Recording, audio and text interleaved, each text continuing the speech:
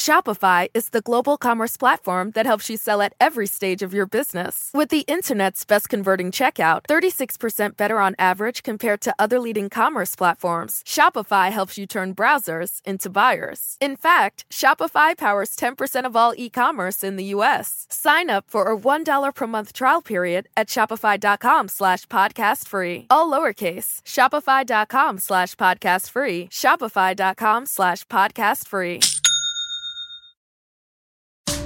Welcome to The Megyn Kelly Show, your home for open, honest, and provocative conversations.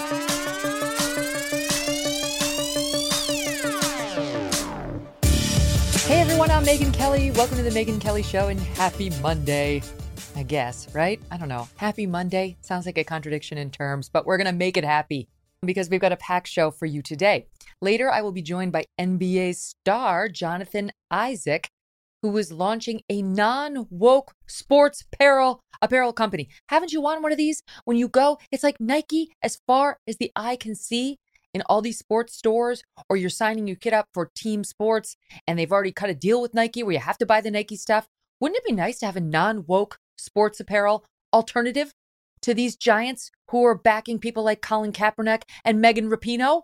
Well, Jonathan Isaac, the one who refused to take a knee during the national anthem, the one who stood tall for our country during the midst of everything post George Floyd, has just launched one. So we're excited to talk to him. Plus, one of the board members who filed those lawsuits that led to the monumental affirmative action case that was just before the U.S. Supreme Court is going to be here to talk about it. And we'll talk to him about all the claims that really Asians are just white adjacent and should stop complaining about any discrimination against them. Okay. But we begin today with President Joe Biden and his son, Hunter. Hunter's former best friend and co-Burisma board member, Devon Archer, is testifying right now behind closed doors. It's happening. There was speculation about whether he'd do it. He'd canceled a few times. He's there. It's underway, 2 hours into it, as I understand. Behind closed doors, as I said, it's not on cam, but it's going to be transcribed. As the Bidens, in other news, finally acknowledged that they do have a seventh grandchild. When? In a Friday night news dump. We'll get into all of it. Joining me now to discuss, Josh Holmes, co-host of the Ruthless podcast and founding partner and president of Cavalry. Josh, great to have you. So much to discuss. It's exciting good to see you, Megyn. This guy showed up, right? Because it was like a big question mark about whether Devon Archer was going to have the stones to actually show up before Congress and talk about the number of times. This is what Miranda Devine is reporting. He's expected to talk about the number of times Joe Biden personally got on the phone with the Hunter business contacts. And we think he's going to say something effective to seal the deal in all these foreign business dealings that Joe Biden denies he ever even discussed with Hunter, never mind participated in himself. So what do you make of it? Yeah, I mean, this is where the knot gets tied, right? I mean, you recall where we started with all of this during the campaign. Joe Biden was asked on a number of occasions what his interaction was with Hunter and his business dealings, knowing that you had the Burisma Ukraine situation. At that point, it was alleged that there was a Chinese money component to all that. We've since come to find out that that was also true. And he said, no, I've never even discussed any of this with my son. Well, that lasted, I guess, about a year and a half. And the White House now is in a situation where they're saying, well, he wasn't in business with him. Right. So they've now are not repeating the line that he never discussed anything with him. Can I just say, Josh, just to interrupt, so annoying because Karine Jean-Pierre, before she tells us that lie, says, I haven't changed my story. This is what I've said all along. And then she completely changes her story. I mean, it just insults your intelligence. But now the wasn't in business piece of it is going to get a little bit trickier if you have Devon Archer in there today saying that not only was the then vice president, now president, in part of these business discussions, but he may have been a central part to some of them, at least in terms of getting the deal done. If that is the case, I don't think that anybody can ignore this. I mean, the mainstream media has done a terrific job of ignoring a burning hot scandal for a long period of time here. But you're beginning to see people start to pay attention to this. If this guy does what it's purported him to do today, you can't ignore it. I mean, this is literally, that's why you have impeachment on the books, right? If you've got a guy who's acting as a central component to his son's business dealings, which may not have the American interest at heart. At the same time, he's serving as vice president of the United States. I mean, look, Megan, what was it, 2 months ago? He had Hunter at a state dinner with the president of India. I mean, it hasn't stopped, right? I mean, he's still kind of a central part of all of this. And if it's all a lie, boy, this gets ugly. Mm-hmm. Right, because we're talking about, the partnership these guys had while Joe Biden, in part, was the sitting vice president of the United States. And the allegation, we believe, will be that Joe Biden was sealing the deal for Hunter Biden to get on the take from Romania, from Ukraine, from the Chinese, whenever it was needed, basically to prove to these rich foreign countries, I know all about the relationship, I'm blessing it, and I'm here. Like that, because no one's paying Hunter Biden for anything other than access Right. to Joe. Yeah, I mean, that's the central part of why this is all kind of gets the ball rolling. There is nobody on the face of the planet who would consider Hunter Biden an expert at anything other than maybe cracking hookers. This is not a guy you'd hire to have your energy policy or your relationship. That could make an interesting Ruthless podcast interview. The program, I don't know, I could see it happening. Yeah, I mean, look, we like to profess expertise in some of these areas, but this is really bad news because we also recall, like, people will forget why the whole Trump impeachment, the first one, came up in the first place, is because he and his team were absolutely convinced that that we're now talking about was happening. And you had Joe Biden on tape in front of a crowd of people talking about how he personally withheld American aid to Ukraine in order to ensure that they fired a prosecutor who he said was corrupt. Well, we've come to find out that the prosecutor, whether he was corrupt or not, number one on his hit list was Burisma. So now if you have a vice president who's admitting as much, that he got a prosecutor fired that was intending to prosecute a client of his son, which maybe, as we learned today, he could have actually got that client for his son. I mean, what more do you need? I mean, that is horrible. Mm-hmm. Meanwhile, as this guy, Devin Archer, who is, he's got issues of his own. This guy's been convicted a year plus ago for trying to defraud Native American tribes in some way. That doesn't involve Hunter. That's a different crime. It's hard to keep track of them all. So he gets convicted, and there's correspondence on the laptop between Devin and Hunter. Like, Devin's like, "Hey, no one from your family's going to help me? What the hell?" And Hunter's like, "Oh, the system is full of checks and balances and separation of powers for a reason." It was such gobbledygook written by somebody who was afraid his email was going to get discovered, obviously. But an interesting thing happened over the weekend, which had, it unleashed a dispute about what it means. So in connection with that case, Devin Archer was convicted of this business with the Native Americans. And he filed an appeal to the Second Circuit Court of Appeals. Well, he lost his appeal. They said, no, we're not going to overturn it. He says he's got another grounds for appeal, and also that the feds have misapplied the sentencing guidelines to him. That he should not be going to jail for a year. And so he doesn't want to report to prison yet because he's got two other viable avenues of challenge, according to him. Well, the prosecution, the DOJ, decided that on Saturday, 48 hours before his testimony before Congress, that would be a good time to write to the judge in the case and say, we really need to find a date ASAP to imprison Hunter. I mean, not Hunter, Devin Archer. ASAP, he's got to go. We can work it out. We'll brief it. But just reminding you, this guy needs to go to prison.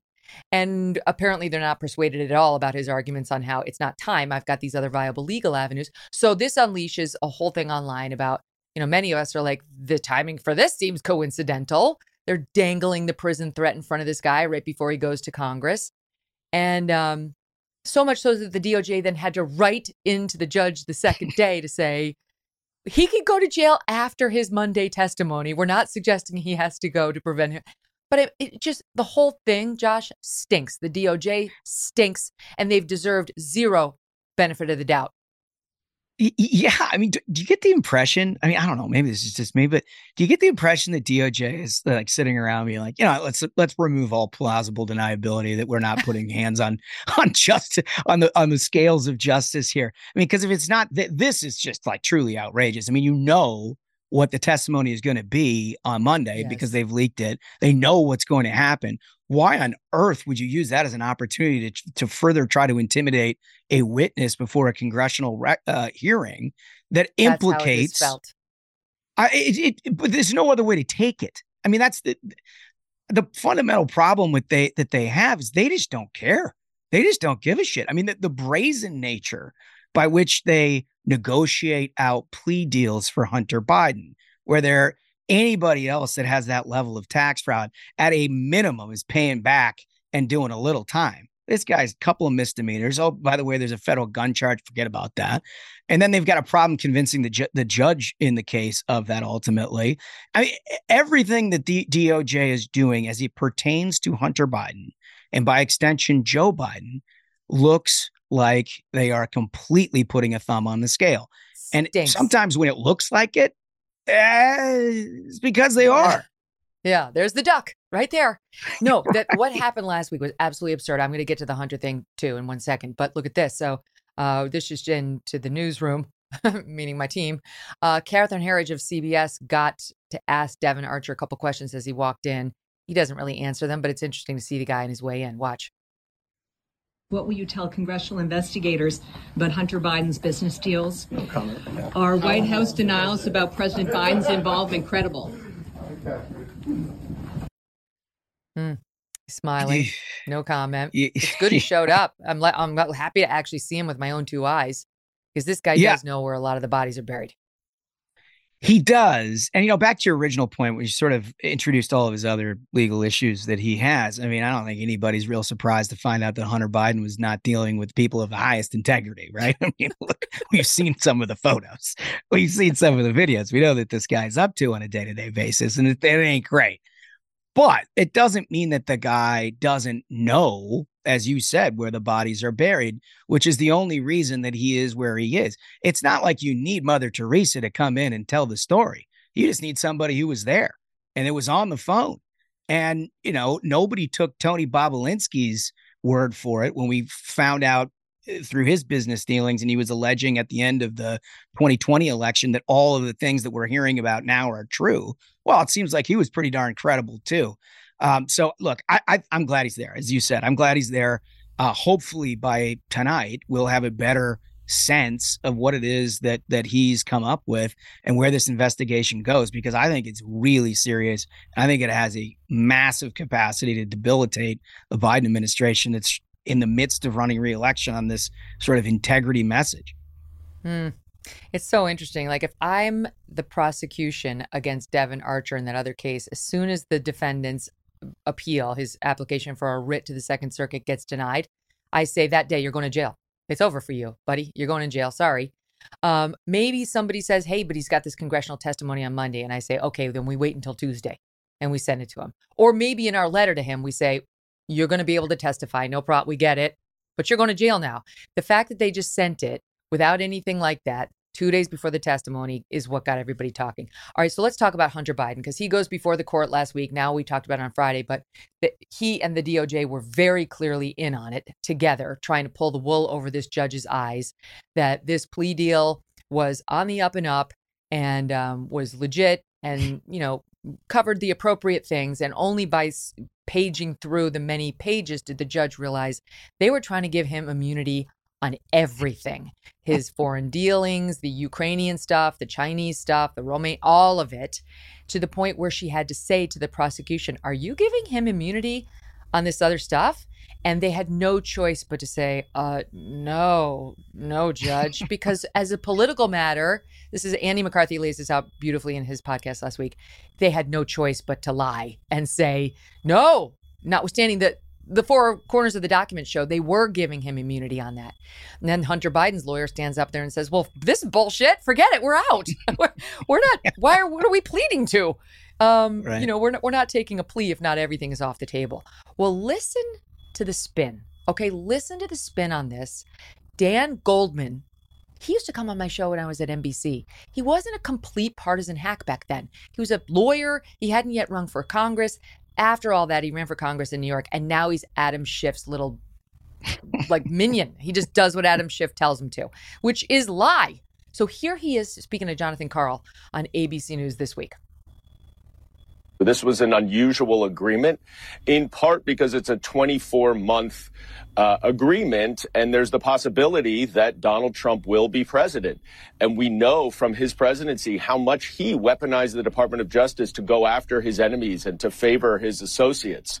And so Hunter Biden's lawyers are concerned that Donald Trump, if he were to get the presidency, would weaponize the Department of Justice. And so there is an added calculation to this. But the fact of the matter is that this is a Trump-appointed U.S. attorney, a Trump-appointed judge. This is a very independent and thorough investigation. And I think that whatever happens in the Hunter Biden case, we can rest assured that it was done based solely on the facts and the evidence, and that there was nothing else to it. Okay. So they're worried that Donald Trump will be president. And because he's weaponized the DOJ to go after his enemies when he was president, they had to do this rigmarole to try to fool the judge into signing off on this, because Trump is the one, Holmes, who weaponized the DOJ. The DOJ that, as I recall, went after Paul Manafort, Trump's campaign manager, Roger Stone, Mike Flynn. We could go down the list. That was Trump. He weaponized it against his own people. What the hell is this guy talking about? If Trump was weaponizing the DOJ, it was weaponizing against himself. I mean, all of the Justice Department put him through years upon years of investigation. I mean, did we forget about Mueller? I mean, not to mention Manafort and Stone and all of that. I mean, they prosecuted the Trump campaign, Trump, if not himself, by extension, for 4 years, weaponizing. We haven't seen that until this guy showed up, till Biden showed up. And to be honest with you, I know a lot of line lawyers that have been at the Department of Justice, and there are a lot of really good people over there. It was hard for me to believe initially when the Biden administration looked like they were putting a heavy finger on the scale in many of these cases. But now I don't think you can come to any other conclusion. If it is being weaponized, it is currently being weaponized, and it's being weaponized against the adversaries of President Biden and on behalf of his allies. Not raised by Jonathan Karl in his interview with Dan Goldman. What kind of responsible reporter doesn't slap him back in the face to say, hello, McFly, hello, right? But no, he didn't do that. And he let him go on about how this has been a very independent and thorough investigation. Really?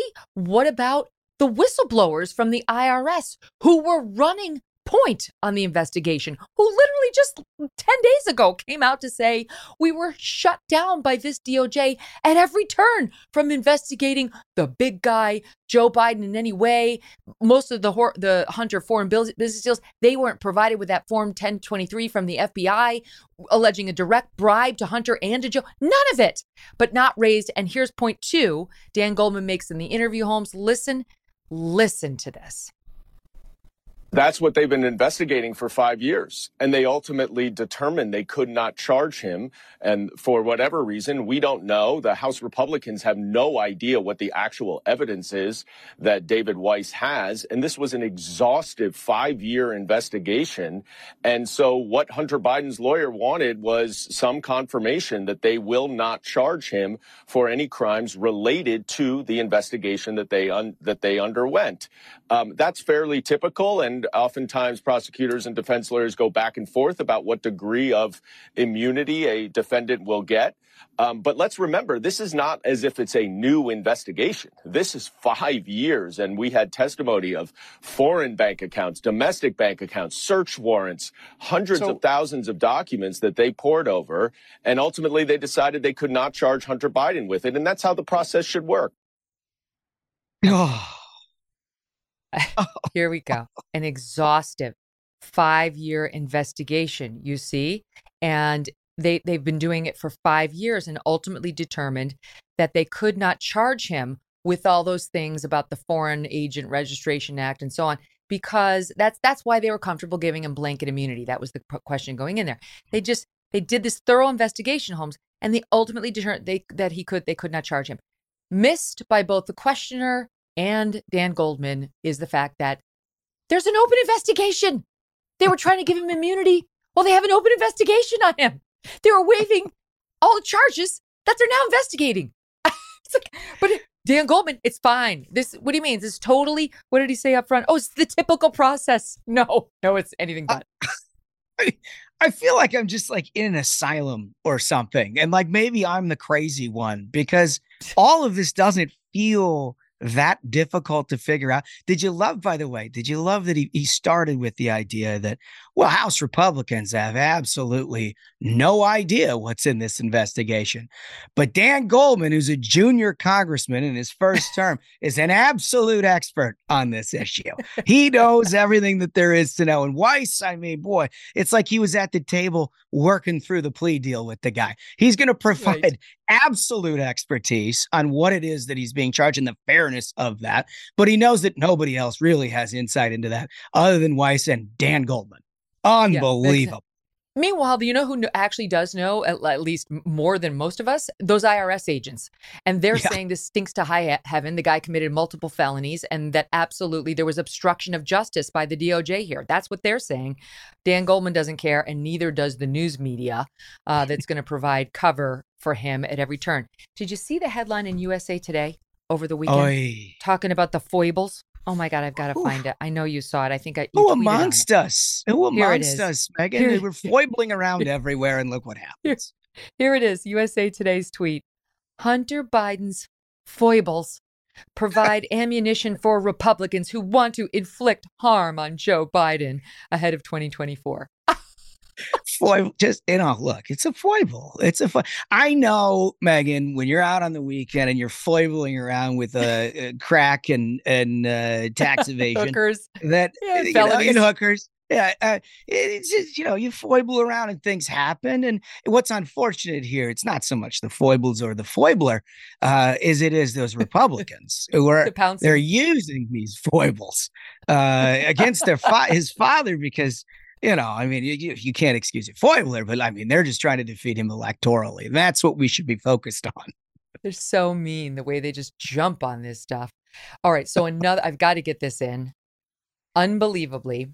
I mean, we've been talking about how the Biden White House, Jill Biden will not acknowledge the 7th grandchild. Hunter Biden's love child, however you want to have heard of this girl, Navy, but it's his child out of wedlock with a woman who was a former stripper down in Arkansas.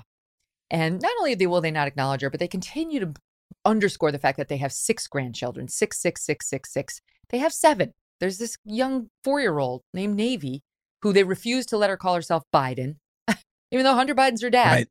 Right. Anyway, Friday night in the middle of the summer, 5 p.m., in a paper statement, last paragraph of their release on what's going on in the Biden White House, they bury an acknowledgement that there is a Navy and that she is the president's 7th grandchild. Now, I'm sure Navy's going to wrap that around her like a hand-knitted shawl at Christmas, a lovely gift from Grandpa Joe. One paragraph in a paper statement on Friday at 5. But this is such an obvious CYA, Holmes. And I guess they felt they had no choice but to do it. It's obviously politics.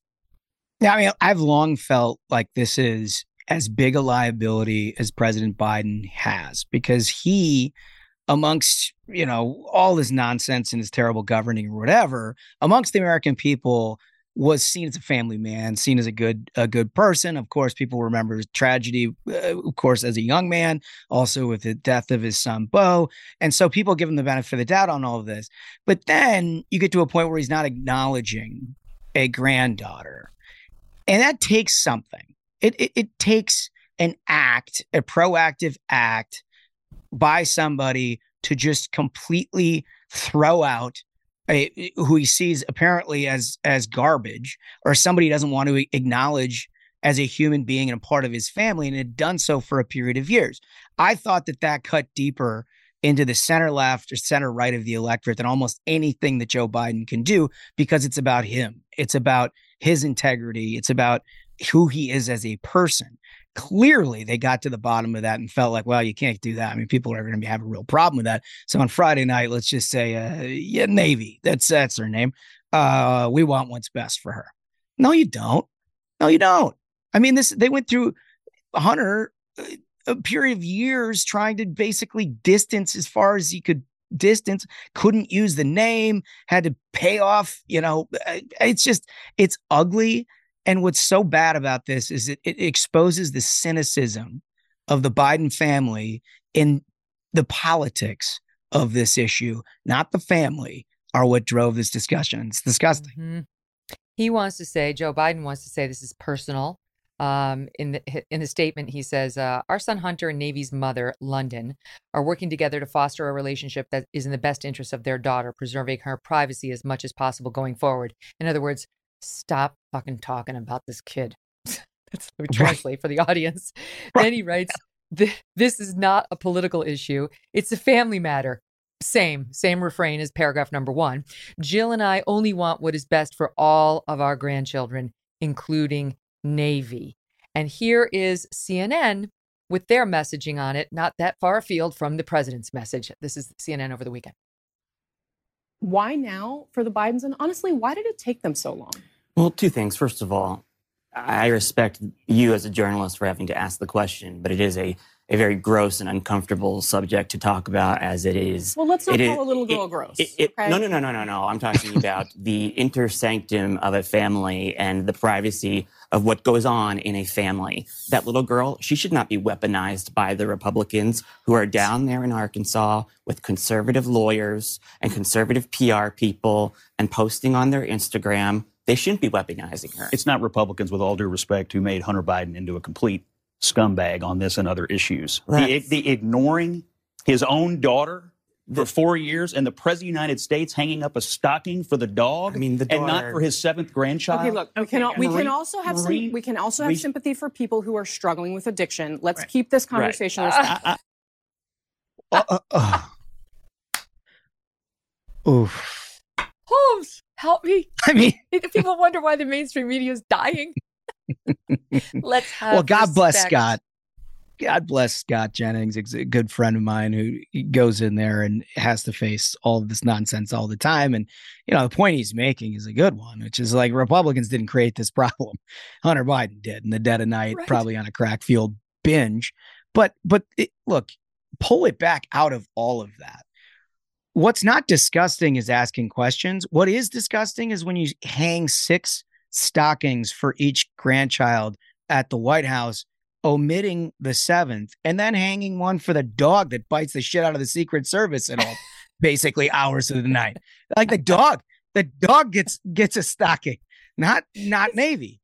Now Navy does, and it's like, but you can't talk about that. Why would you talk about that? Personal. Family. That's a personal issue. And everything, by the way, a president of the United States, the most public figure in the English speaking, probably all of the world, he's got to have privacy. There's got to be privacy amongst these kind of decisions. Unless, he keeps raising it.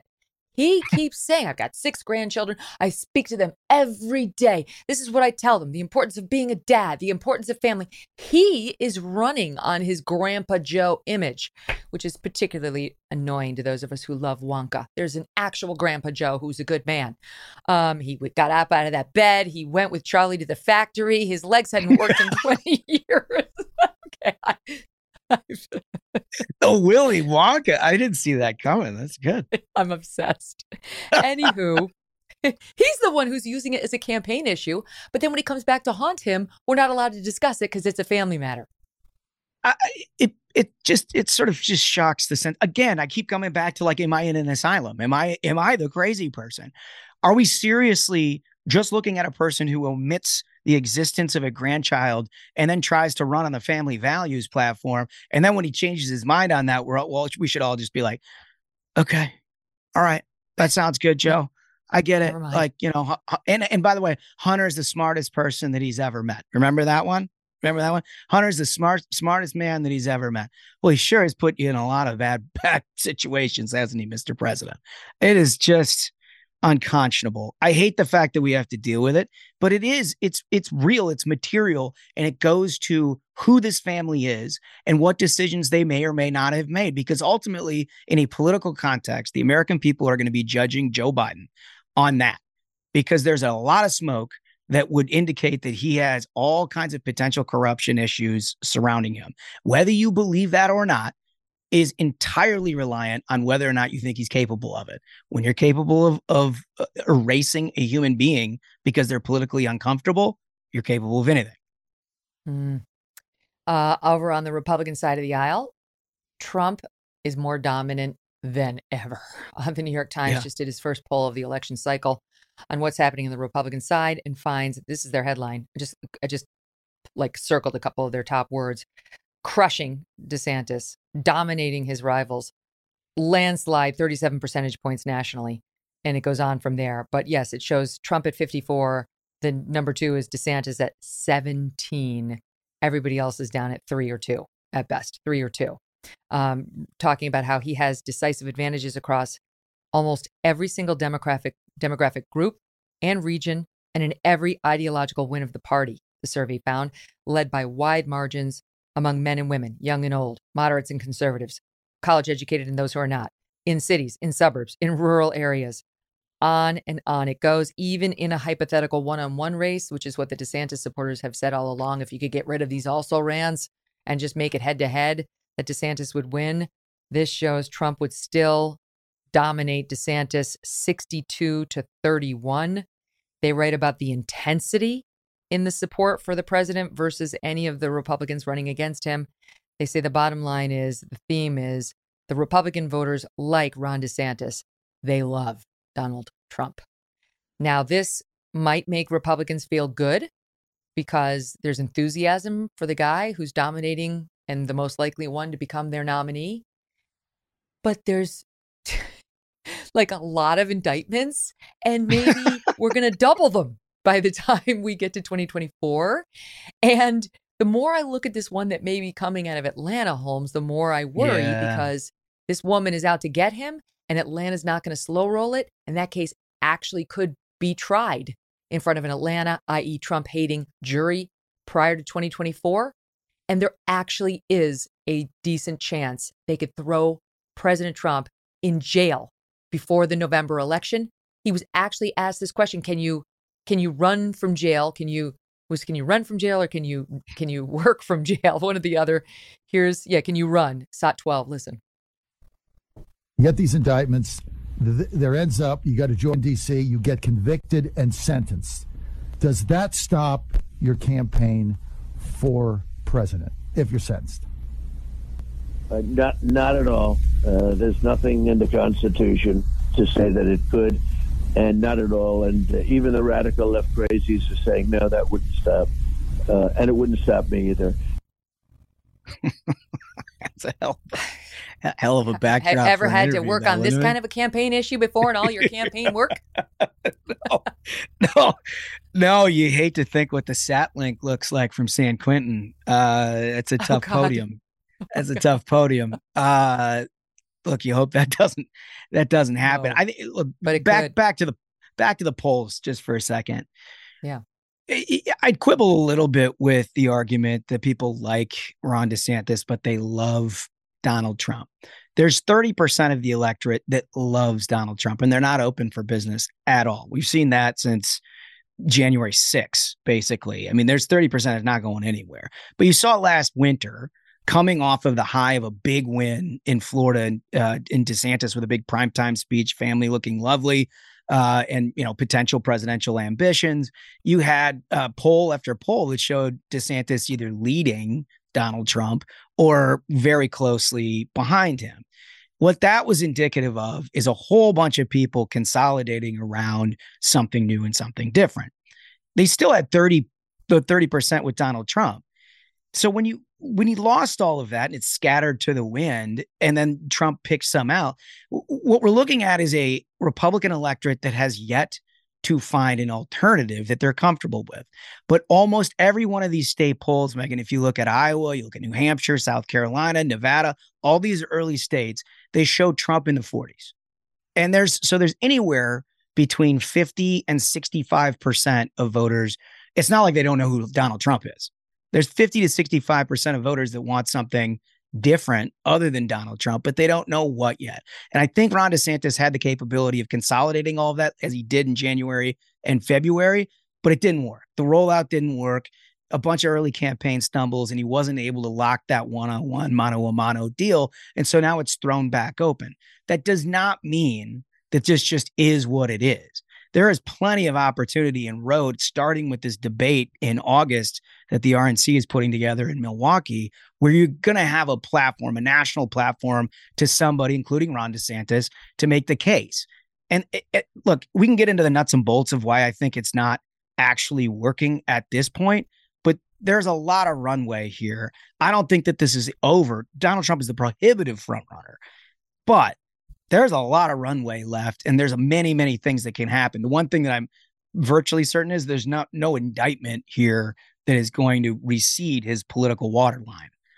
We've seen it only go up. No, on but each a indictment. Conviction is the scary thing. I mean, it's the scary. It is. Like, there is a very good chance, legally speaking, that Donald Trump will spend the rest of his life in prison. It's outrageous, but there is a very good chance of it, given these prosecutors who have just made this whole thing political and are doing to him what nobody would do to Hillary Clinton. We're supposed to forget all about her, and what nobody will do to Hunter or Joe Biden. So it's very scary for him from a personal perspective, but it also really could wind up, if this Atlanta charge comes, that, or even if the January 6th federal charges come in D.C., that we could get a trial before November 2024. And I'm just thinking about the country. This is not a comment about whether we should or shouldn't, make Trump the Republican nominee. It's just, look what these Democrats are doing to the country. They won't let it be a fair fight. They look what they're hanging around the guy they know is most likely to be the GOP nominee by the day. It's serious. It's dark. And it's the reason why they celebrate things like this New York Times poll, because they think they've got an ace in the hole on Trump. They do. And look, to be fair, he's given them a lot of opportunity to do this kind of thing to him, right? I mean, these things are not sort of to be glazed over and pretended they're not serious. Now, there is a very significant double standard that he's encountered that Hillary Clinton and others have not, no question about it. But ultimately, sometime this fall, and as we get closer to the Iowa caucuses, Republican voters will grapple with a question that they haven't grappled with thus far, and it will not be a process question. It will be whether or not you think that Donald Trump can serve and can be elected. And there was a lot of discussion about whether he could be elected in January, February last year. Ever since Bragg brought the charges in New York this spring, that question has gone away and people are circling the wagons around Donald Trump. But ultimately, whether or not you think that Joe Biden deserves another 4 years is decided somewhat on whether you think Donald Trump is capable of doing that, or whether he's going to be convicted of one of these crimes, or whether the center of the electorate that has been a little shy about Trump thinks that somehow this bolsters their case to support him. I would think that there's plenty of evidence to suggest that it does not. And so the electability question will come up. Oh my gosh, it's getting so uncomfortable. It's getting so bizarre. It's getting so it just doesn't feel like America to me. It doesn't feel like our country, what these guys are doing. And then they have the nerve to go on ABC News and say, oh, the process is just and you can trust it. And the Department of Justice is, Joe Biden's restored its integrity. He actually went on to say that, unlike Trump, who weaponized the DOJ. Oh my God, Holmes, this is wild. Without any pushback on ABC. It's horrifying. Mr. Holmes, I will be talking to you before the big debate, but I know the program's going to be there and is going to be doing all sorts of interviews with the candidates before and after. So I'm looking forward to watching that, my friend. We see it before the debate or we see it right after? Yeah, so we're doing the pre-show for the debate, the 2 hours leading up to it on a Rumble platform in the RNC. I thank Chairwoman McDonald so much for having the trust and faith. I mean, you've seen our show, right? It takes some trust to entrust us. Has she?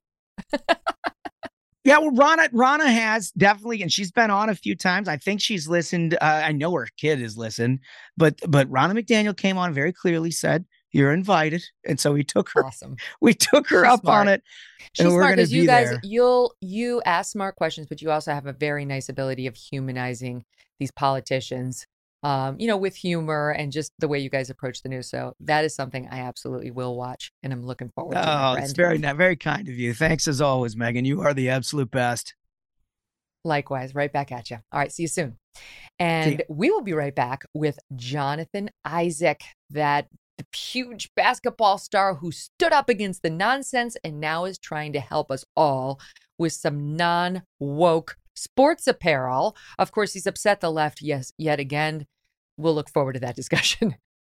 Shopify is the global commerce platform that helps you sell at every stage of your business. With the internet's best converting checkout, 36% better on average compared to other leading commerce platforms, Shopify helps you turn browsers into buyers. In fact, Shopify powers 10% of all e-commerce in the U.S. Sign up for a $1 per month trial period at shopify.com/podcastfree. All lowercase, shopify.com/podcastfree, shopify.com/podcastfree.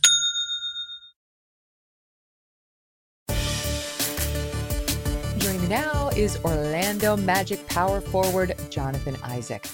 Jonathan made headlines. You may remember this back in 2020 when he was the only player on his team to stand during the national anthem and not wear a BLM shirt.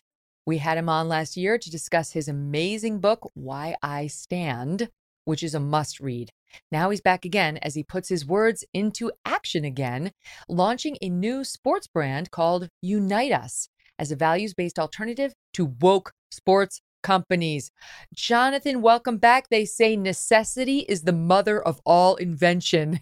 And this seems to be exactly what led to Unite Us. I am sick of the Nike and Adidas sports brands shoveling their woke ideology down our throat and then going to the sports store and seeing almost no alternatives to them. Absolutely, Megan. Thank you so much for having me. I appreciate it. Like you said, I was here a little while ago. And I'd agree with you. I think that the time has come. And even that quote, I haven't heard that, but I love that quote about necessity. And that's what Unite Us was for me. At the end of the day, very simply, values matter. What people believe matters, and it tells you a little bit about them. And so when we give our money to companies and we find out what these companies stand for and believe, we co-sign them by giving them our money.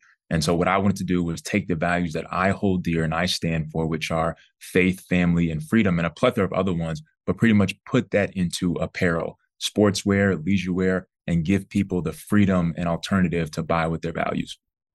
It's such a good idea. So how do you make sure that it covers everything? Like we need sneakers and we need athletic wear and we need, stretchy pants for us ladies. Like you got to cover it all. So how are you making sure that it's all quality and you've got it all covered?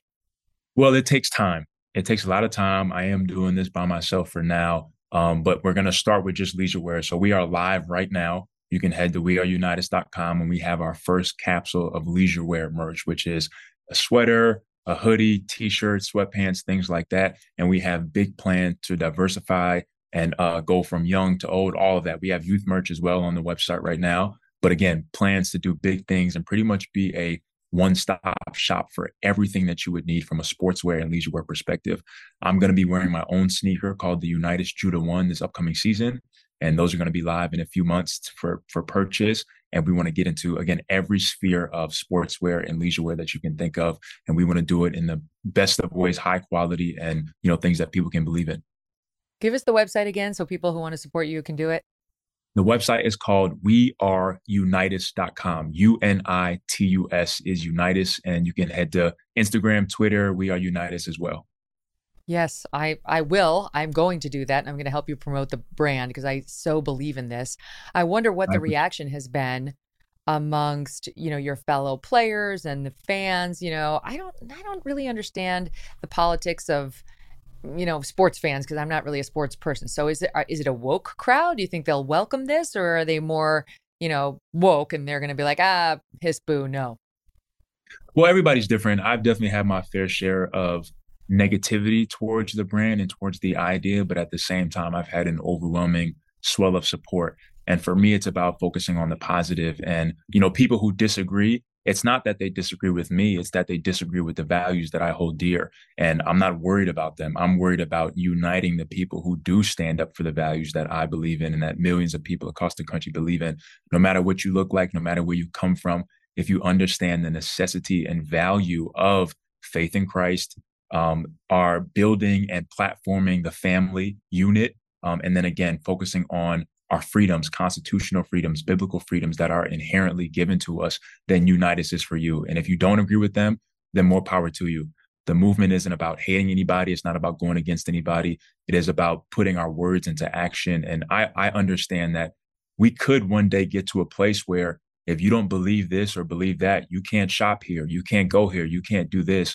And if there aren't people who are, putting kind of the feet to the ground and giving people alternatives, when that time comes, the only answer for those people is going to be to conform. And so I want to put my foot in the fire and say, you know what? I've kind of been used to standing up for what I believe in and doing it alone in some sense. But I want to unite people and give them courage and confidence that our values are valid. And if they're not going to celebrate them, then we can celebrate them ourselves. Yeah, you're not alone. So when you say you're doing this on your own, do you need financial backing? Because, there are a lot of very well-off people who share your values entirely, and I'm sure would love to get behind this financially. Well, absolutely. At this point in time, we're okay. But when we get to the point where, again, talking about those big dreams of scaling and being able to sponsor entire college teams and universities and high schools and everything like that, we'll have that conversation. But that time is coming. But we're very excited. We're doing very well with the launch. And I just want to continue to grow and, again, hit those different spheres of influence from all the different sports realms to different influencers and just, get this thing out there in front of people's eyes. Mm-hmm. Now, there's so much I want to talk to you about. Charles Barkley was in the news ripping on people who are critical of Bud Light. The U.S. women's soccer team refuses to sing or put their hands over their heart in unison for the national anthem. But before we get to all that, I do want to ask you how you're doing, because I know you had some gnarly hamstring injury, and I am such a whiner. I had like a bone spur in my shoulder. I've been whining about it for 3 years. What happened to your hamstring? Because it sounds like you managed to overcome it and you're going back out there now. Yeah. I had a little tweak, but I'm good. I'm 100%. This is my first summer of really being able to put in work, and I'm excited for the Orlando Magic and what we're going to be able to do this upcoming season. Did you have to have a surgery on it? I did. I had to have a minor surgery. But again, I'm good, Megan. I appreciate you. When you talk about their hamstring, it's like the Achilles tendon. You just don't want anybody messing with it. You don't want anything to go wrong with it. But I know you're a professional athlete, so it's like these injuries are going to come, and you guys heal up so fast because you're just in such good shape going into these things. So good on you. We're excited to see you back out on the court. I mean, not me personally, since I don't watch basketball, but all my sons and my husband, all the people. We're gonna do so well. We're gonna get you to watch. We're gonna get you out to a game. Who knows? You never know. That'd be fun. Okay. If it's to watch you, I will do that. All right. When we come back, we're going to discuss those subjects that I just mentioned. What does Jonathan Isaac think of Charles Barkley calling everybody losers and other choice words if they don't support the boycott against Bud Light? We'll ask him, and then an update on our disgraceful women's team. And don't forget, folks, if you would like more of the Megyn Kelly Show, you can listen to it live on SiriusXM Triumph Channel 111 every weekday at noon East. The full video show and clips by subscribing to youtube.com/Megyn Kelly. If you prefer an audio podcast, and I know a lot of you do, download on Apple, Spotify, Pandora, Stitcher, wherever you get your podcasts for free. And there you can find our full archives with more than 595 shows. If you go and listen to Friday's episode, which is on fire, you will hear my full interview with Governor Ron DeSantis, getting so much great feedback from all of you on it. So many of you wrote in with suggested questions, some of which worked their way into my outline, if not the exact wording, then the thought. And now getting all sorts of feedback from you guys. So I read it all, and I love hearing from you. Shopify is the global commerce platform that helps you sell at every stage of your business. With the internet's best converting checkout, 36% better on average compared to other leading commerce platforms, Shopify helps you turn browsers into buyers. In fact, Shopify powers 10% of all e-commerce in the U.S. Sign up for a $1 per month trial period at shopify.com/podcastfree. All lowercase, shopify.com/podcastfree, shopify.com/podcastfree.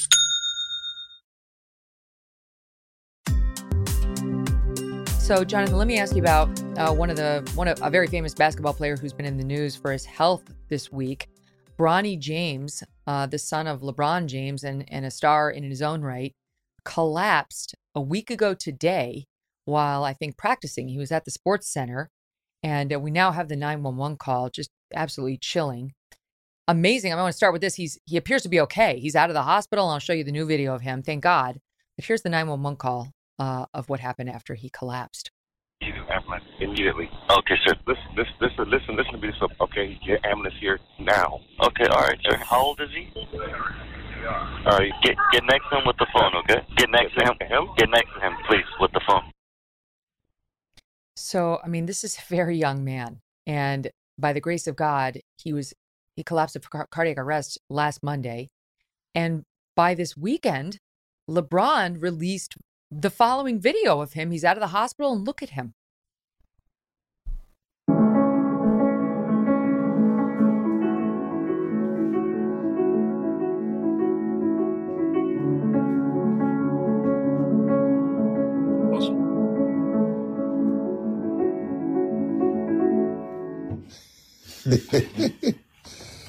Man of many talents. Go ahead. I can do that. Oh my God. I mean, to me, that looks like a miracle. He's 18 years old. He plays college at USC, college ball. This is scary because any young athlete worries about this kind of thing. I know people have speculated, is it the vaccine? We're not going to do that. But any young athlete has to worry about just the extraordinarily taxing, number of practices and just how much you press your bodies. And in particular, when it comes to young men and heart health, we have seen a rash of incidents. And it's alarming to me as a mother of two boys, never mind, I'm sure, to somebody like you who's actually in basketball full time. What do you make of this whole thing? Well, I think for starters, just saying, like you said, praise God that he's okay. I know I have, and many of people across America have been praying for not just Bronny, but LeBron and his family. So I'm grateful to see him back doing what he does and able to play the piano and all that. That's great. It is terribly scary. When I was at Florida State, I had a teammate. His name was Ojo, and he actually passed away because of a cardiac arrest moment. After I had already left, I had been with the Magic, I think, a year or two, and it was right around the time of the COVID outbreak and everything. And he had a heart issue and ended up dying. And so it's near and dear to me. And it's just, who knows? I'm glad that he's okay. And I have heard and seen, stories of an uptick in athletes, struggling with this, and where it comes from. Everybody's speculating and things like that. But I'm just grateful that Bronny's okay. To me, it's like we featured about a year ago our family friends, the Barklages, and the loss of their son Blake at age 17, who died. Similarly, he just dropped, and it turned out he had myocarditis, and the family said very openly they had no idea whether it was caused by COVID, by the COVID vaccine, by something unrelated. They really couldn't tell any of that, but they are big proponents now of getting screened. And they work with this group called Simon's Heart, which I recommend to everyone listening. Simon's Heart, which will come into your sports organization or your school or your NBA, team, and do heart screenings. And they do find abnormalities sometimes. It's like a lot of times you're out there, you don't know if you've got something, or maybe heart damage from something, whether it's myocarditis or something. Like, to me, it's just a reminder that you cannot be too careful, even if you're a young man. Because as you point out, we see it too frequently. And I, like you, I'm not a big LeBron James fan because I don't like his woke messaging, but God bless him and his son. This goes well beyond any of those nonsense debates, Absolutely. Okay, but the women's soccer team is a different story. They're about to take a hit. They are embarrassing us. That's what I think, Jonathan. They're embarrassing us time after time after time. First, they go up against the Vietnamese. The Vietnamese sing their anthem loud and proud. There are women who could barely find a mumble. Maybe 2 or 3 tried to find a mumble of a few of our lyrics, and at least half didn't even have their hands on their heart. Now they go out again against, it was the Dutch, right? And the Dutch are singing it loud and singing it proud. Their anthem, once again, there's our ladies phoning it in. They could barely spare a word. They don't care to represent the United States with any sort of pride. And so I've been asking, what are they doing there then? Why go out there?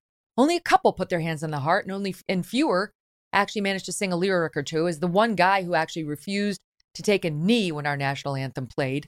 What do you make of this? Well, I do think it sucks. I think it is telling about where we are as a country. And kind of the first thing that comes to my mind is, the people who are playing for these other countries, their countries that they live in aren't perfect, and no country is.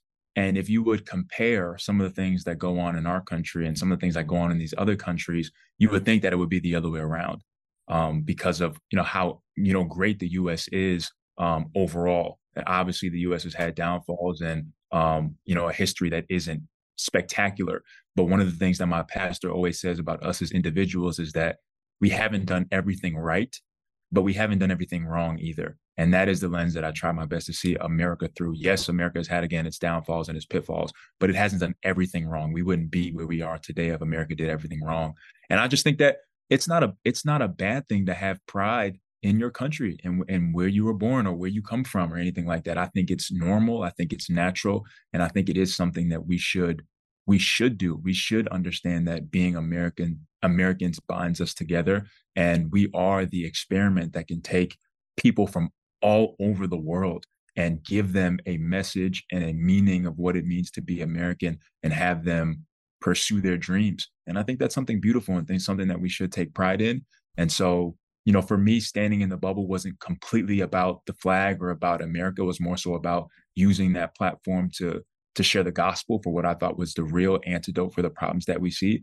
But at the same time, I wanted to show pride that, I don't think it's the right thing to kneel for the national anthem in that moment.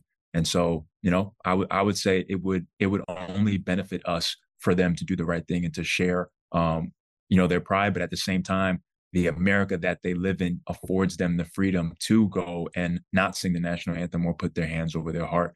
And again, I think that speaks to how great America is. I just think of, all the guys, every Memorial Day, we do an in-depth piece with a veteran who, who's been out there serving our country, just to remind people, what are we remembering on Memorial Day? What are we actually supposed to be thinking about? And I think about somebody like Marcus Luttrell, who, thank God, is alive and survived his lone survivor ordeal, which was so traumatic and harrowing that they've made books and movies about it. But I think about him. Get up. You put your hand over your heart and you sing, because the United States of America produced a man like that, along with his twin brother. And they're out there serving us still in different ways. That's why you put your hand over your heart and you sing the national anthem. It's not about you and your petty grievances. And these women, Jonathan, I looked it up. Megan Rapinoe is on the bench because she can't quite make the starting lineup this year. But she made $7 million last year. She's chief. She's kneeler in chief. She said she'll never sing the national anthem again for the country that paid her $7 million just last year alone. Never mind what she makes every other year. Trinity Rodman's out there. She's on the U.S. women's soccer team. She's Dennis Rodman's daughter, though apparently they don't have much of a relationship. Last year alone, $2.3 million. She's not grateful. She doesn't appreciate the country that created the environment, the capitalist world in which she was able to earn that both on the field and off, thanks to all the endorsements she's gotten. At age 21, you know what sliver of 21-year-olds in America have made 2 million, 2.3 in the past year? Almost none. But she's not grateful, Jonathan. She's angry. She's angry at the country. So's Crystal Dunn, 2 million last year. Same thing. Couldn't muster the ability to honor our country. Neither could Sophia Smith. Same thing. $2 million just last year. These girls are 22, 21. I find it disgusting, and I feel like it's part of what we're doing to young people today, Jonathan. We have too few Jonathan Isaacs and too many, sports stars who want to shame the country and lead these up-and-comers to believe it's the cool thing to do. Yeah, it's unfortunate, Megan. I'd agree. It is very unfortunate, and I think about what we could be, as a unified America, where again everyone understands that America hasn't done everything right, but everyone takes pride in the fact that they have done some things right and are continuing to move in a better direction for everybody. And so what would it look like if we were able to truly band together, everyone, white, black, and different from different ethnicities and backgrounds, and share that American dream, that American pride, that American vision? What a force we would be for the world. I think about that. But I think more so, again, it comes down to America going through a spiritual battle that is overtaking our youth, that is overtaking our country. And I think, initiatives like, that I'm trying to start and that other people are trying to start as well, are trying our best to push back against that and hopefully instill that American pride, instill those values, those constitutional values that has made America great. Yes, that's right. And to remind people, like, protest is fine, but remember who you're representing. Remember, in this role, to me, it's, you want to go out there and protest, America. You want to march with BLM. Okay. You want to march with the Women's March. Okay. Even though that's not what they stand. They're not for women. They're for an entirely different agenda. But when you're out there representing the United States of America, stand up, put your hand on your heart, and sing. Don't embarrass us. Don't embarrass our country, and don't dishonor the people who have served this country and given literally everything so that those stars and stripes could be waving over their heads. Charles Barkley, I mentioned it, and I'm so surprised to see him do this. He was like more of a voice of reason on a lot of these debates, but he went off the rails on this whole Bud Light controversy that genuinely has people upset for very good reason. And just as a reminder, here's what he said recently when he was at some comedy show saying he was going to buy Bud Light for everyone. I'm going to buy some drinks for y'all, and I'm going to buy Bud Light. Hey, and let me tell you something. All you rednecks or assholes who don't want to drink Bud Light, fuck y'all. I ain't worried about getting canceled. Because let me tell you something, if y'all fire me and give me all that money, I'm going to be playing golf every fucking day. If you're gay, God bless you. If you're trans, God bless you. And if you have a problem with them, fuck you. What do you make of the way he framed that issue?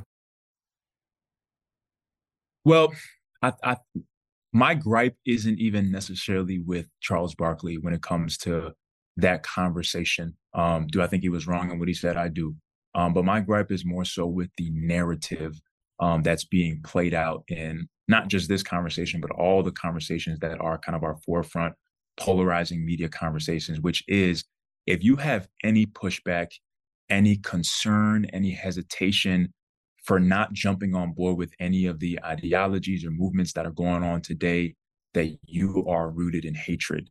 And I think that couldn't be farther from the truth. Do I think some people do hate other people? Yes. But I don't think that's the majority of people in our country, or Americans for that matter. And I think that these narratives are framed that way because they're easy to attack, right? It's easy to say, if you don't like this, you don't like that, then, F you hate people.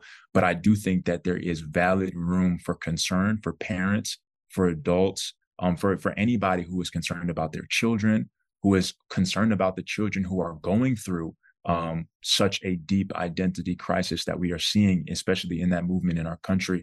I think people are concerned about truth and where truth stands when it comes to this conversation. People are concerned about women and women's sports, girls' sports, and more, particular. And I think those are valid concerns. So I disagree with the narrative that if everybody who boycotted Bud Light, it's because they hate people. And I don't think that's the truth. I think that's the easy narrative to attack. But when you actually talk to people, when you hear about the concerns for where our country is headed, they are valid concerns. And that's what I would say. What do you make of the rash of men declaring themselves trans entering women's sports? I mean, how do you think you'd do if you did a game in the WNBA? Well, I dominate. I think again, it speaks to a spiritual lack, a spiritual yearning, and a spiritual battle that's going on, within our country, where people are looking for identity and meaning and things outside of God, outside of who they were made to be. And I think that also the narrative that only one side has compassion. I think that is where I draw the line as well. I think that, it's said, one side hates you and the other side is this compassionate, affirming person. But I don't think always affirming everything is always the compassionate thing. I think compassionate people are truthful and honest and can walk people through what they're going through in truth and love. I think that's compassionate. And so that would be my stance on that issue. I think it is unfortunate. I think it is telling of a deeper issue that's going on in our country, spiritually first. And if we don't continue to stand for truth and continue to offer a different voice and a different alternative to what's going on, then it'll continue to take us over. I mean, what do you like? We had the head of the Human Rights Campaign in congressional testimony try to laugh at the notion that men have any sort of inherent athletic advantage over women. And I feel like basketball is a great sport to put the lie to that. I mean, I just, as you know, I'm not a sports person, but I looked it up. The number one of the top 25 players on the female side, WNBA in 2023, is Breanna Stewart. Now, how do you think Breanna Stewart would do if she spent a season with the Magic? It'd be difficult. It would be. I'm not necessarily here to hate on Breanna, but she wouldn't be able to play with us. I think she's a great player. For women, I think the reason why we have women's sports in the first place is to create that divide between men and women, because it is an unfair playing field when it comes to how we were made and how we are genetically and physically. I think that's reasonable and truthful and honest. And I think that we should be trying our best. And again, what we have done to protect women in their sports and allow them the ability to perform against each other on an even playing field. And that's what has produced things like the NBA, which is a great sport and people love to watch it. I think that is a good thing. And so to then try to act like it's not a thing, or we didn't start, Title IX and things like that for the protection of women and girls sports is crazy. I wonder if you think it would even be safe, if you took the top female basketball player, whether it's Breanna or somebody else, and put her on your team, and then, off you went to play in the whatever tournament. Would that even be safe? Well, even outside of Breanna, again, if you're talking about the best of the best, right? You're talking about the best female, WNBA players. I'm sure that they play pickup with guys all the time. Again, I don't think that it would work out with the NBA, but that's just the cream of the crop when it comes to women's sports. What about all the other ones? I think that's where the true conversation is, where the divide is. If you go straight to the extreme with the best female players against the best basketball players, yes, there's going to be a big difference. But how does that work out as you trickle it down to girls' sports and girls who are 12 and 15 and 16 years old? There really isn't a chance. And so I think that, again, speaks to the extreme of the difference. I think, obviously the WNBA, they are great players. I don't think that they'd be able to perform on the level that we do. But at the end of the day, it's more so about the girls who just want to play for fun, who just want to go out there and enjoy a sport that is on an even playing field with girls their age and everything, and their size and their ability just like them. I think they're the ones that are in real jeopardy. It's funny to me because these are all, sweeping rules. And of course, there can always be an exception to the rule. You can have an especially slight man and an especially muscly woman. Right. But we have to go by the rules when we create barriers and safety rules and so on, and fairness regulations. But I also think that, if you took 10 men and 10 women and put them in a room and there was somebody crying, in virtually every instance, the woman could get to the bottom of why fastest. Like, we all have different gifts. Right. Right? It's like, let's just be honest about them and then create a fair playing system to handle it all. I love to hear you speak so frankly about it. Do you feel like, we've seen in the baseball arena, some guys get basically canceled for agreeing with the Bud Light boycott or for saying some of the things you just said. That guy in the Toronto Blue Jays comes to mind. Is it scary to speak about this issue? Is this the kind of thing that could get you canceled? Even somebody like you? Well, I guess, because it's happened to other guys. I try my best to speak in a way that is truthful and compassionate. I'm not about, bashing people or hating people, but I am about standing up for my position and trying my best to vocalize it in the best way that I can. And I just think that, again, there's no more nuance. There's no room to sit down and have a conversation with somebody where you humanize them for what they're going through, what they feel, their background, how they got to that position. It's just about, if we can label you something, then it's easy to attack you because this label carries so much weight. And so even in the instance where guys are strong in their faith and they believe in the word of God and the Bible and Jesus Christ as the Lord and Savior, so because of that, they don't want to participate in certain things, they're automatically, deemed as, right-wing extremists and Christians or whatever you want to call them, as some hateful group, but not understanding who they are, where they come from, and that they have true belief in this system. I think that's just where we've gone awry. And that, honestly, my view is that true belief is the answer to most of our problems. If you could just fill that void inside with something truly good and uplifting, and that reminds you there's a power higher than yourself, you won't need to seek solace in what we call wokeism or identity politics or something that obsesses over, skin color or gender or what have you. This is one of the many reasons why you're such an important voice, Jonathan. Thank you so much for this. Now, listen, when you get ready to expand Unitas, come on back, because I know a lot of people who would actually really like to help you. I have absolutely no doubt, and we need to take this to the next level. Oh, well, we can start on that now. If you want to, DM me on Instagram, or there's a spot on. We know how to reach you. Yes, weareunitas.com, and we can talk. We are Unitas, UNITUS.com. All the best to you. Thank you so much for being here. Thank you, Megan. I appreciate you. And don't forget, folks, make sure you go back and listen to episode 324 for our very first interview with Jonathan. Don't you love him, right? There's a reason for that. Don't you want to help him? Do it. Next up, we're going to take a look at the affirmative action Supreme Court ruling and what's now happening with one of the main guys behind the whole thing. How are the colleges about to implement their new plan? Are they just going to find ways around it? We'll talk about it next. Today, we're taking a look at the fallout from the Supreme Court ruling on affirmative action. UNC's Board of Trustees has just formally, in the wake of that ruling, banned preferential treatment based on race from its admissions and hiring decisions. Meanwhile, Harvard is facing a new battle over legacy admissions. My next guest is at the center of this fight. He is the author of the brand new book, School of Woke: How Critical Race Theory Infiltrated American Schools and Why We Must Reclaim Them, which is out tomorrow. Kenny Xu is also president of Color Us United and a member of the board that brought the case against Harvard and UNC to the Supreme Court. He is what you might call the victor in that big decision that will help us all, I believe. Kenny, welcome to the show. Thank you for having me.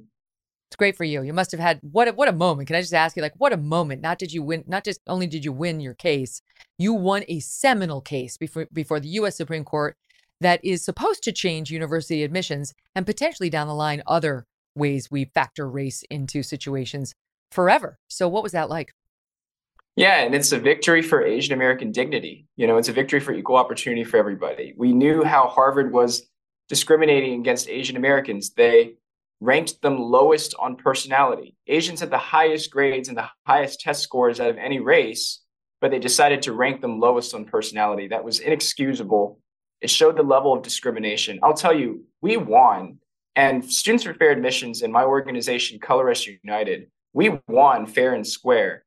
And there are people at UNC right now that are really regretting even filing this lawsuit. Vice Chair of the Board of Trustees, John Pryor, for example, said that they spent $35 million on this lawsuit to lose. Why?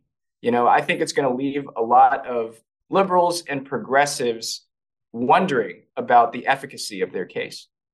Well, you're saying he's mad that they fought you?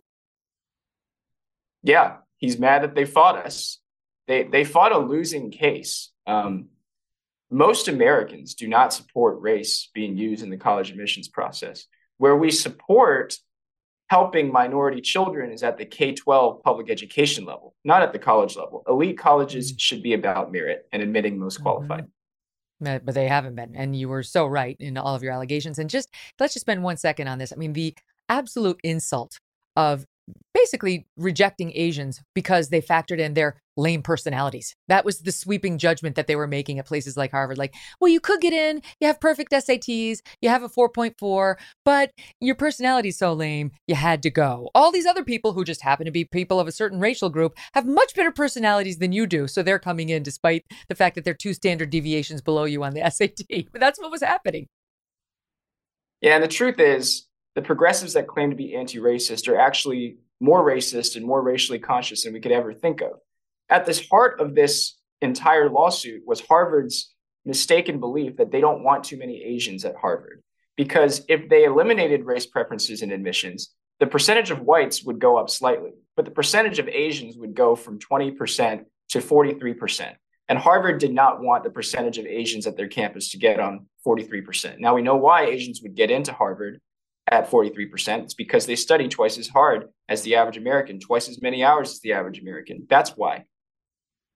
It's cultural. I mean, but this is something you're not allowed to say, right? Because what it implies is that it's not cultural for certain other racial groups to apply themselves that much to their academics. But the truth is, it's not. It's not cultural as a rule for any other racial group, for the most part, to spend that many hours studying a day.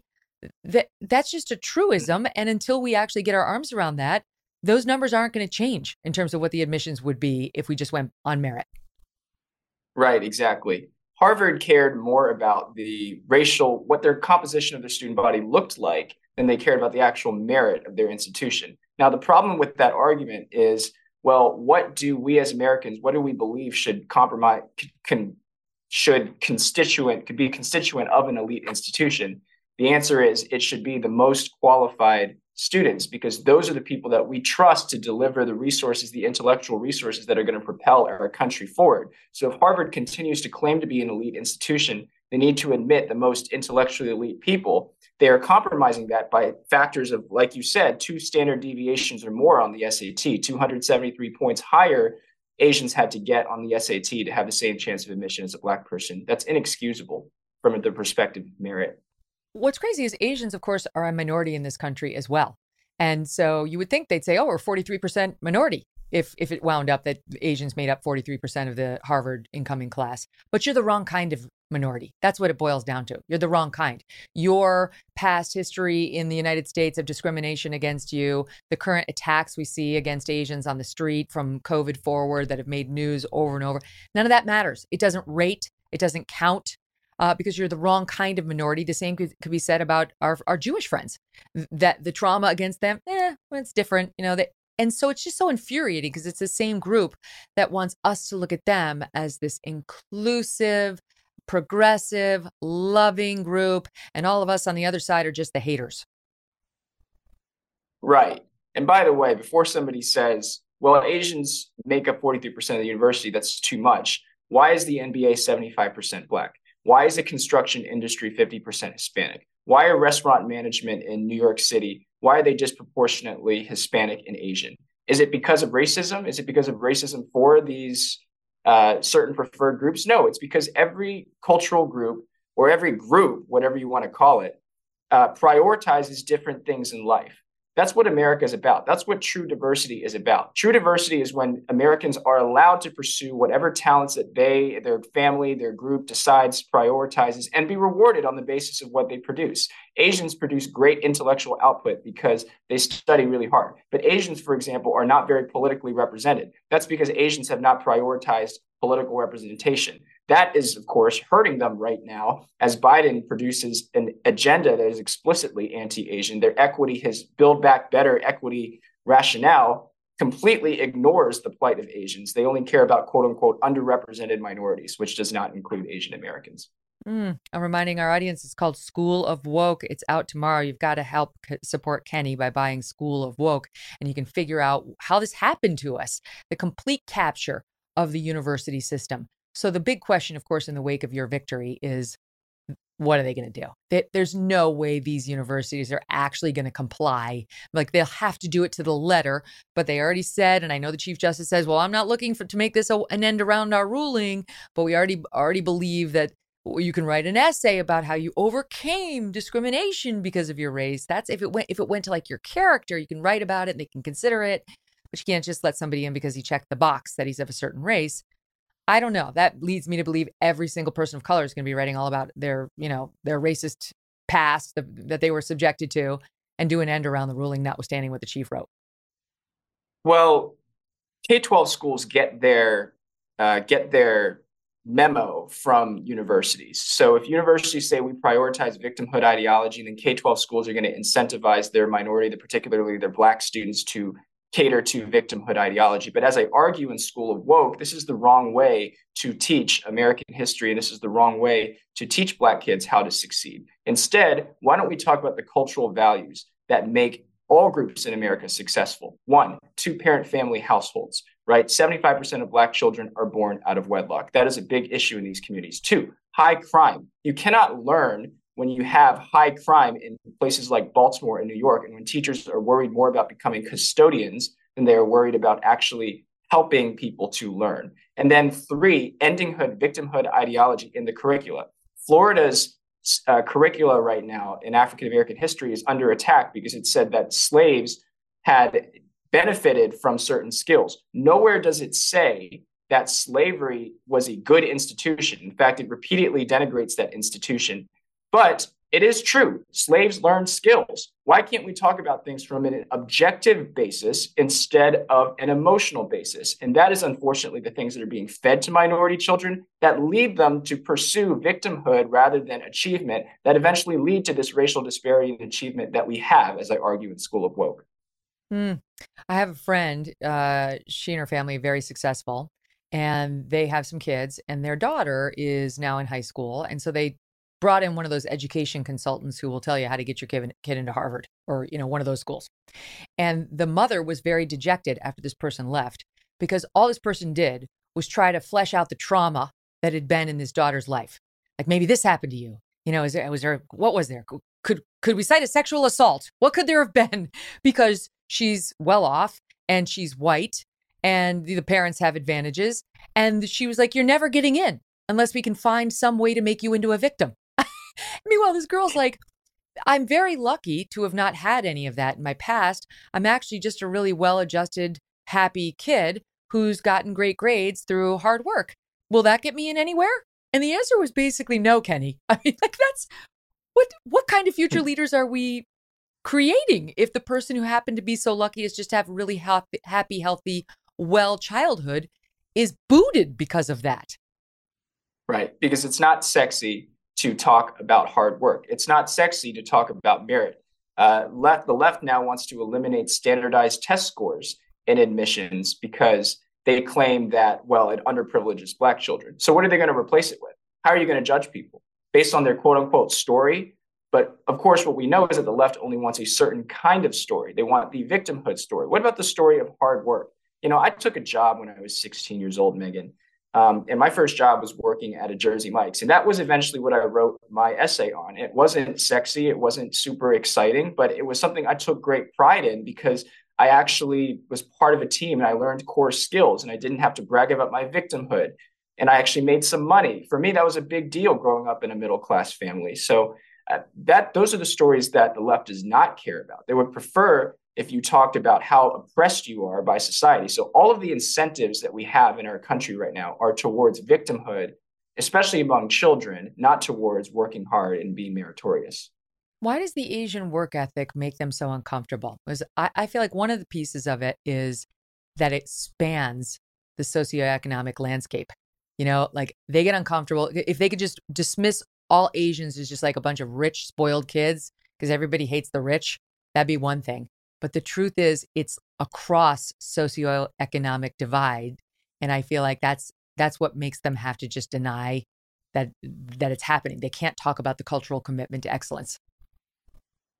I can debunk that with one statistic. New York City's low-income Asians have higher SAT scores than the high-income Blacks and the high-income whites, okay? It's not just about money and privilege. It is about culture, hard work, study. And this is the inconvenient minority to the left because the left prefers to believe that if you're a minority, you're a victim of oppression. But what do they do with Asian Americans? Asian Americans are a victim of America's historic discrimination, and they certainly don't come here with social status or parent-family connections, but they are able within one generation to have higher bachelor's degree attainment and higher incomes household-wise than even white people. That is a big, you know what that shows? That shows meritocracy. That shows that America fundamentally rewards people regardless of their color, but fundamentally rewards them on their hard work and character. That is anathema to the left. So to me, I just feel like there's no hope for these universities. You know, you just have to choose one like Hillsdale or Liberty, or someone was singing the praises of Clemson on the show recently, something in the South, you know, where people are just like, I'm not doing this. But you obviously think something can be done because you were behind this lawsuit and you've already changed the law. But how do we actually make them comply with the Supreme Court ruling? And how do we regain what has been captured by these ideologues who wish to foist their identity politics on all of us? I would prefer not to use the word comply. I would prefer to use the word inspire. What we can do if you're an ordinary parent is have a dinner time conversation, which I argue in my book, School of Woke. Have a dinner time conversation with your little Johnny, with your kid. Tell them, I value my Black friend as a friend, not because he's Black. It doesn't matter what color of skin you are. You know, you should value somebody as a human. I think that's the start. Now, one thing I talk about in my new book is how school boards have been captured. School boards have been captured because we never ran effective challengers. So what happened was most school boards in this country, they don't even have elections because the woke school board will appoint their woke friend to become the next school board member. And so you need to run effective challengers and you need to run on what's going on here. But what I show in my book is that when you do, you have huge victories, not just Glenn Youngkin's landslide victory, but victories in places like San Francisco, California, where Chinese Americans basically rallied and booted out 3 of the woke school board members in San Francisco. You know, this shows education is a winning issue. People care. People blame the Democrats because the Democrats are to blame because the racial achievement gap hasn't closed over the past 40 years. And they're willing to consider new solutions. And I think that that's what we have to run on. It's, of course, going in another direction in too many instances. Just today in the news, there's a report that universities around the country, this is from our friends at the Daily Wire, this summer are hosting critical whiteness studies courses, where students will learn about whiteness as an ideology of supremacy and domination in school after school after school. Here's just one example. University of San Francisco School of Education courses Whiteness, Power, and Privilege, where they will explore racialization and racism through the lens of critical whiteness studies. It will also offer an examination of whiteness as the driving force behind oppression. Now, if you were to ever offer a course like this that looked negatively as a sweeping characteristic of Blackness, it would be the lead story in every newscast for months. But it's fine in today's day and age, and it's, as we discussed, not just whites, it's Asians too, that to do this to the different racial groups, depending on whether they're considered powerful or not. Yeah. When whiteness is associated with quote unquote objectivity and timeliness, maybe people should be more white or more whiteness. Now, of course, that's not what I argue, but if you buy the critical race theorists, maybe that's what should happen according to the critical race theory framework. I'll tell you something that happened in California. They basically said the Gavert School of Education in University of California, Santa Barbara, argued to their own students that teaching English was a form of white supremacy. So you know what these education school graduates do? They go to their school systems, they go become superintendents, and then they tell the Hispanic kids, stop learning English. And if you check off, if you're an illegal immigrant mother, you say born in Mexico to your kid is automatically put in an ESL system in which he will never learn English in this country and therefore never fully assimilate to American culture and never achieve the status that you wanted your kid to achieve. This is progressivism at its nadir. This is progressivism hurting minority kids in the name of anti-racism. And if you care at all about minority education, which I'm sure most of us do, you would stand against this with your foot in your mouth. Wow. Oh my gosh. These are just some of the stories that you'll learn about if you read School of Woke by Kenny Xu, spelled XU. The latest polls show the cynicism that's taken over America when it comes to this kind of college and university education. Their confidence in it is down sharply, according to Gallup. This came out just earlier this month, the article citing a poll they had done over 3 weeks in June. For the first time, Americans' confidence in higher education has fallen to a new low, 36%, sharply lower than in two prior readings. Okay, 36% is the new low of the American public's confidence in higher education. It was 57% believed in it as recently as 2015. In 2018, the confidence in it had fallen to 48%, but now it's down to 36%, almost entirely driven by Republicans and independents who do not believe in higher education nearly at all now. Republicans, only 19% say they have confidence in higher education. Independents, only 32%. Who does have confidence in it? Democrats, 59%. They have confidence in higher education because they own it. But what does this mean for our future? Well, I believe the Americans. So what I mean by that is Americans are less confident about higher education because higher education has given us less to be confident about. What is the cost of higher education now? Tens of thousands of dollars a year that you're shelling out for what benefit? Are your kids learning real skills? Are they coming out confident about pursuing the American dream in this country and making money and providing for their family? No, they're not. They're coming out more depressed than ever. And the parents, the grandparents are seeing this. So that's what's happening in this country. That's why higher education, faith in higher education is down so much. Now, I will say, if you asked Americans, there was a poll last year that asked Americans whether they agreed with the agenda of limiting sexual education to kids before fifth grade, not teaching that one class of race is more privileged or oppressed than another. Basically, the Ron DeSantis colorblind history curriculum agenda. And I'll tell you, 1/3 of Democrats supported that. They supported that statement. 1/3 of them. That's a lot of Democrats supporting that statement. So this is a unifying agenda. If you run behind ending the sexualization of kids and ending the racial division going on in the schools, you can win.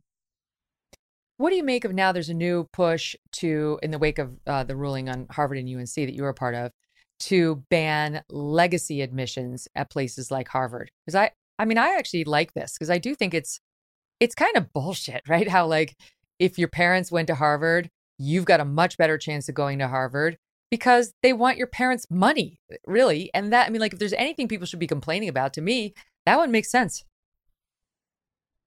I'm very supportive of ending legacy admissions. I've always been supportive of legacy admissions. In fact, the reason why we know that Harvard is full of crap and why they're so disingenuous is because they never even considered ending legacy admissions as part of their whole DEI complex. Instead, they would prefer to discriminate against well-qualified Asian non-legacies who got in because of merit rather than end legacy admissions. So this shows that Harvard is full of crap. I would highly suggest right now in the wake of the affirmative action decision, if I were Harvard's comm officer right now, if I were Harvard's dean of admissions, Dean Fitzsimmons, I would say to him, end legacies or you're fired. You know what the truth is, too? I mean, people don't talk about this, but I know because I know a lot of people who are trying to game the system. People pay. They pay. They suddenly, even if they didn't go to Harvard, they make a $3 million donation in the year junior is applying. And they have so much money, they'll game the system by Harvard gets a $3 million, Yale gets a $4 million, Stanford gets a $2 million. All this money just to hedge their bets to help junior get in. So it's like the kid, like the Asian kid who's just working hard, who, lives in whatever Chinatown in New York City, does not come from a wealthy background, has no idea how many obstacles he's up against, right? His race is going to be held against him. His socioeconomic status is not going to help him.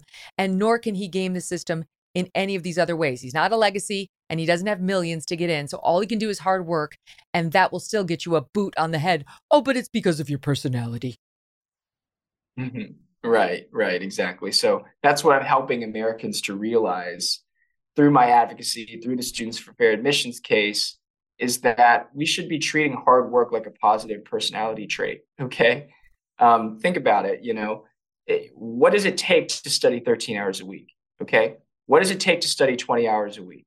Delayed gratification. That's what it takes. It takes sacrificing your social status, sacrificing your popularity, sacrificing your dating life, probably, being looked upon as a loser in high school for some extent of time. But you know what you want. Like, couldn't we reward that kind of determination in America? Isn't that what America is about? Everybody makes choices. Everybody makes sacrifices. When you get married, you make a sacrifice because you believe in the goal. And if the goal is higher education, if the goal is opportunity for your family, those are the sacrifices that Asian Americans are disproportionately willing to make, and they should be rewarded for it. You point out in the book, you actually go through some studies on like the study habits of different groups. And you point out in American high schools, Asian students in Chinatown, for example, study an average of 110 minutes a day. White children study an average of 55 minutes a day. Black children study an average of 35 minutes a day. Now, I suppose these progressives are going to tell us the reason Black kids study 35 minutes is white supremacy. I don't know. You tell me, Kenny, like, what, if they put you in charge of addressing this, what would you do? Well, this is the part where I disagree with a lot of reactionary conservatives who just want a laissez-faire system in which the status quo is allowed to stand. I don't support, white children just getting ahead because, their daddy has money, their family has money. I support a system fundamentally built on merit. That is what I advocate for. If you believe in this, go buy School of Woke. And by the way, I'm on a book tour as well. Schoolofwoke.com is where you can find me and hire me to speak to your group. Schoolofwoke.com. Awesome. It's all about color blindness, critical theory. Yeah. Obviously, if we want to help Black kids who are struggling in school, one of the number one things is school choice. I mean, it's just one of the number one ways of doing it. And who's standing in the way of that? The unions, the progressives, the Democrats. I mean, that's just a fact. And we've had economist after economist and education expert after education expert come on the show and explain it. Kenny, this is a great insight into how this whole system has been working, or in other words, not working. Thank you for writing School of Woke. Thank you. All the best. Available right now for pre-order. And thanks to all of you for joining me today. Tomorrow, guess who's coming on the show? An old pal of mine, Dennis Quaid. He is a great guy. He's starring in the new movie Reagan that's coming out in the not too distant future, but he's on to talk about a different special project. And he always goes there. Unlike most of these people in Hollywood, he's not afraid to talk about, to go to the place that hurts. So we'll do that together tomorrow, and we will have a full rundown for you on what happened today with Devin Archer. I want to tell you that if you have feedback on my interview with Governor Ron DeSantis, email me, Megan@MEGYNKELLY.com. Love to hear from you. I'll talk to you tomorrow. Thanks for listening to The Megyn Kelly Show. No BS, no agenda, and no fear.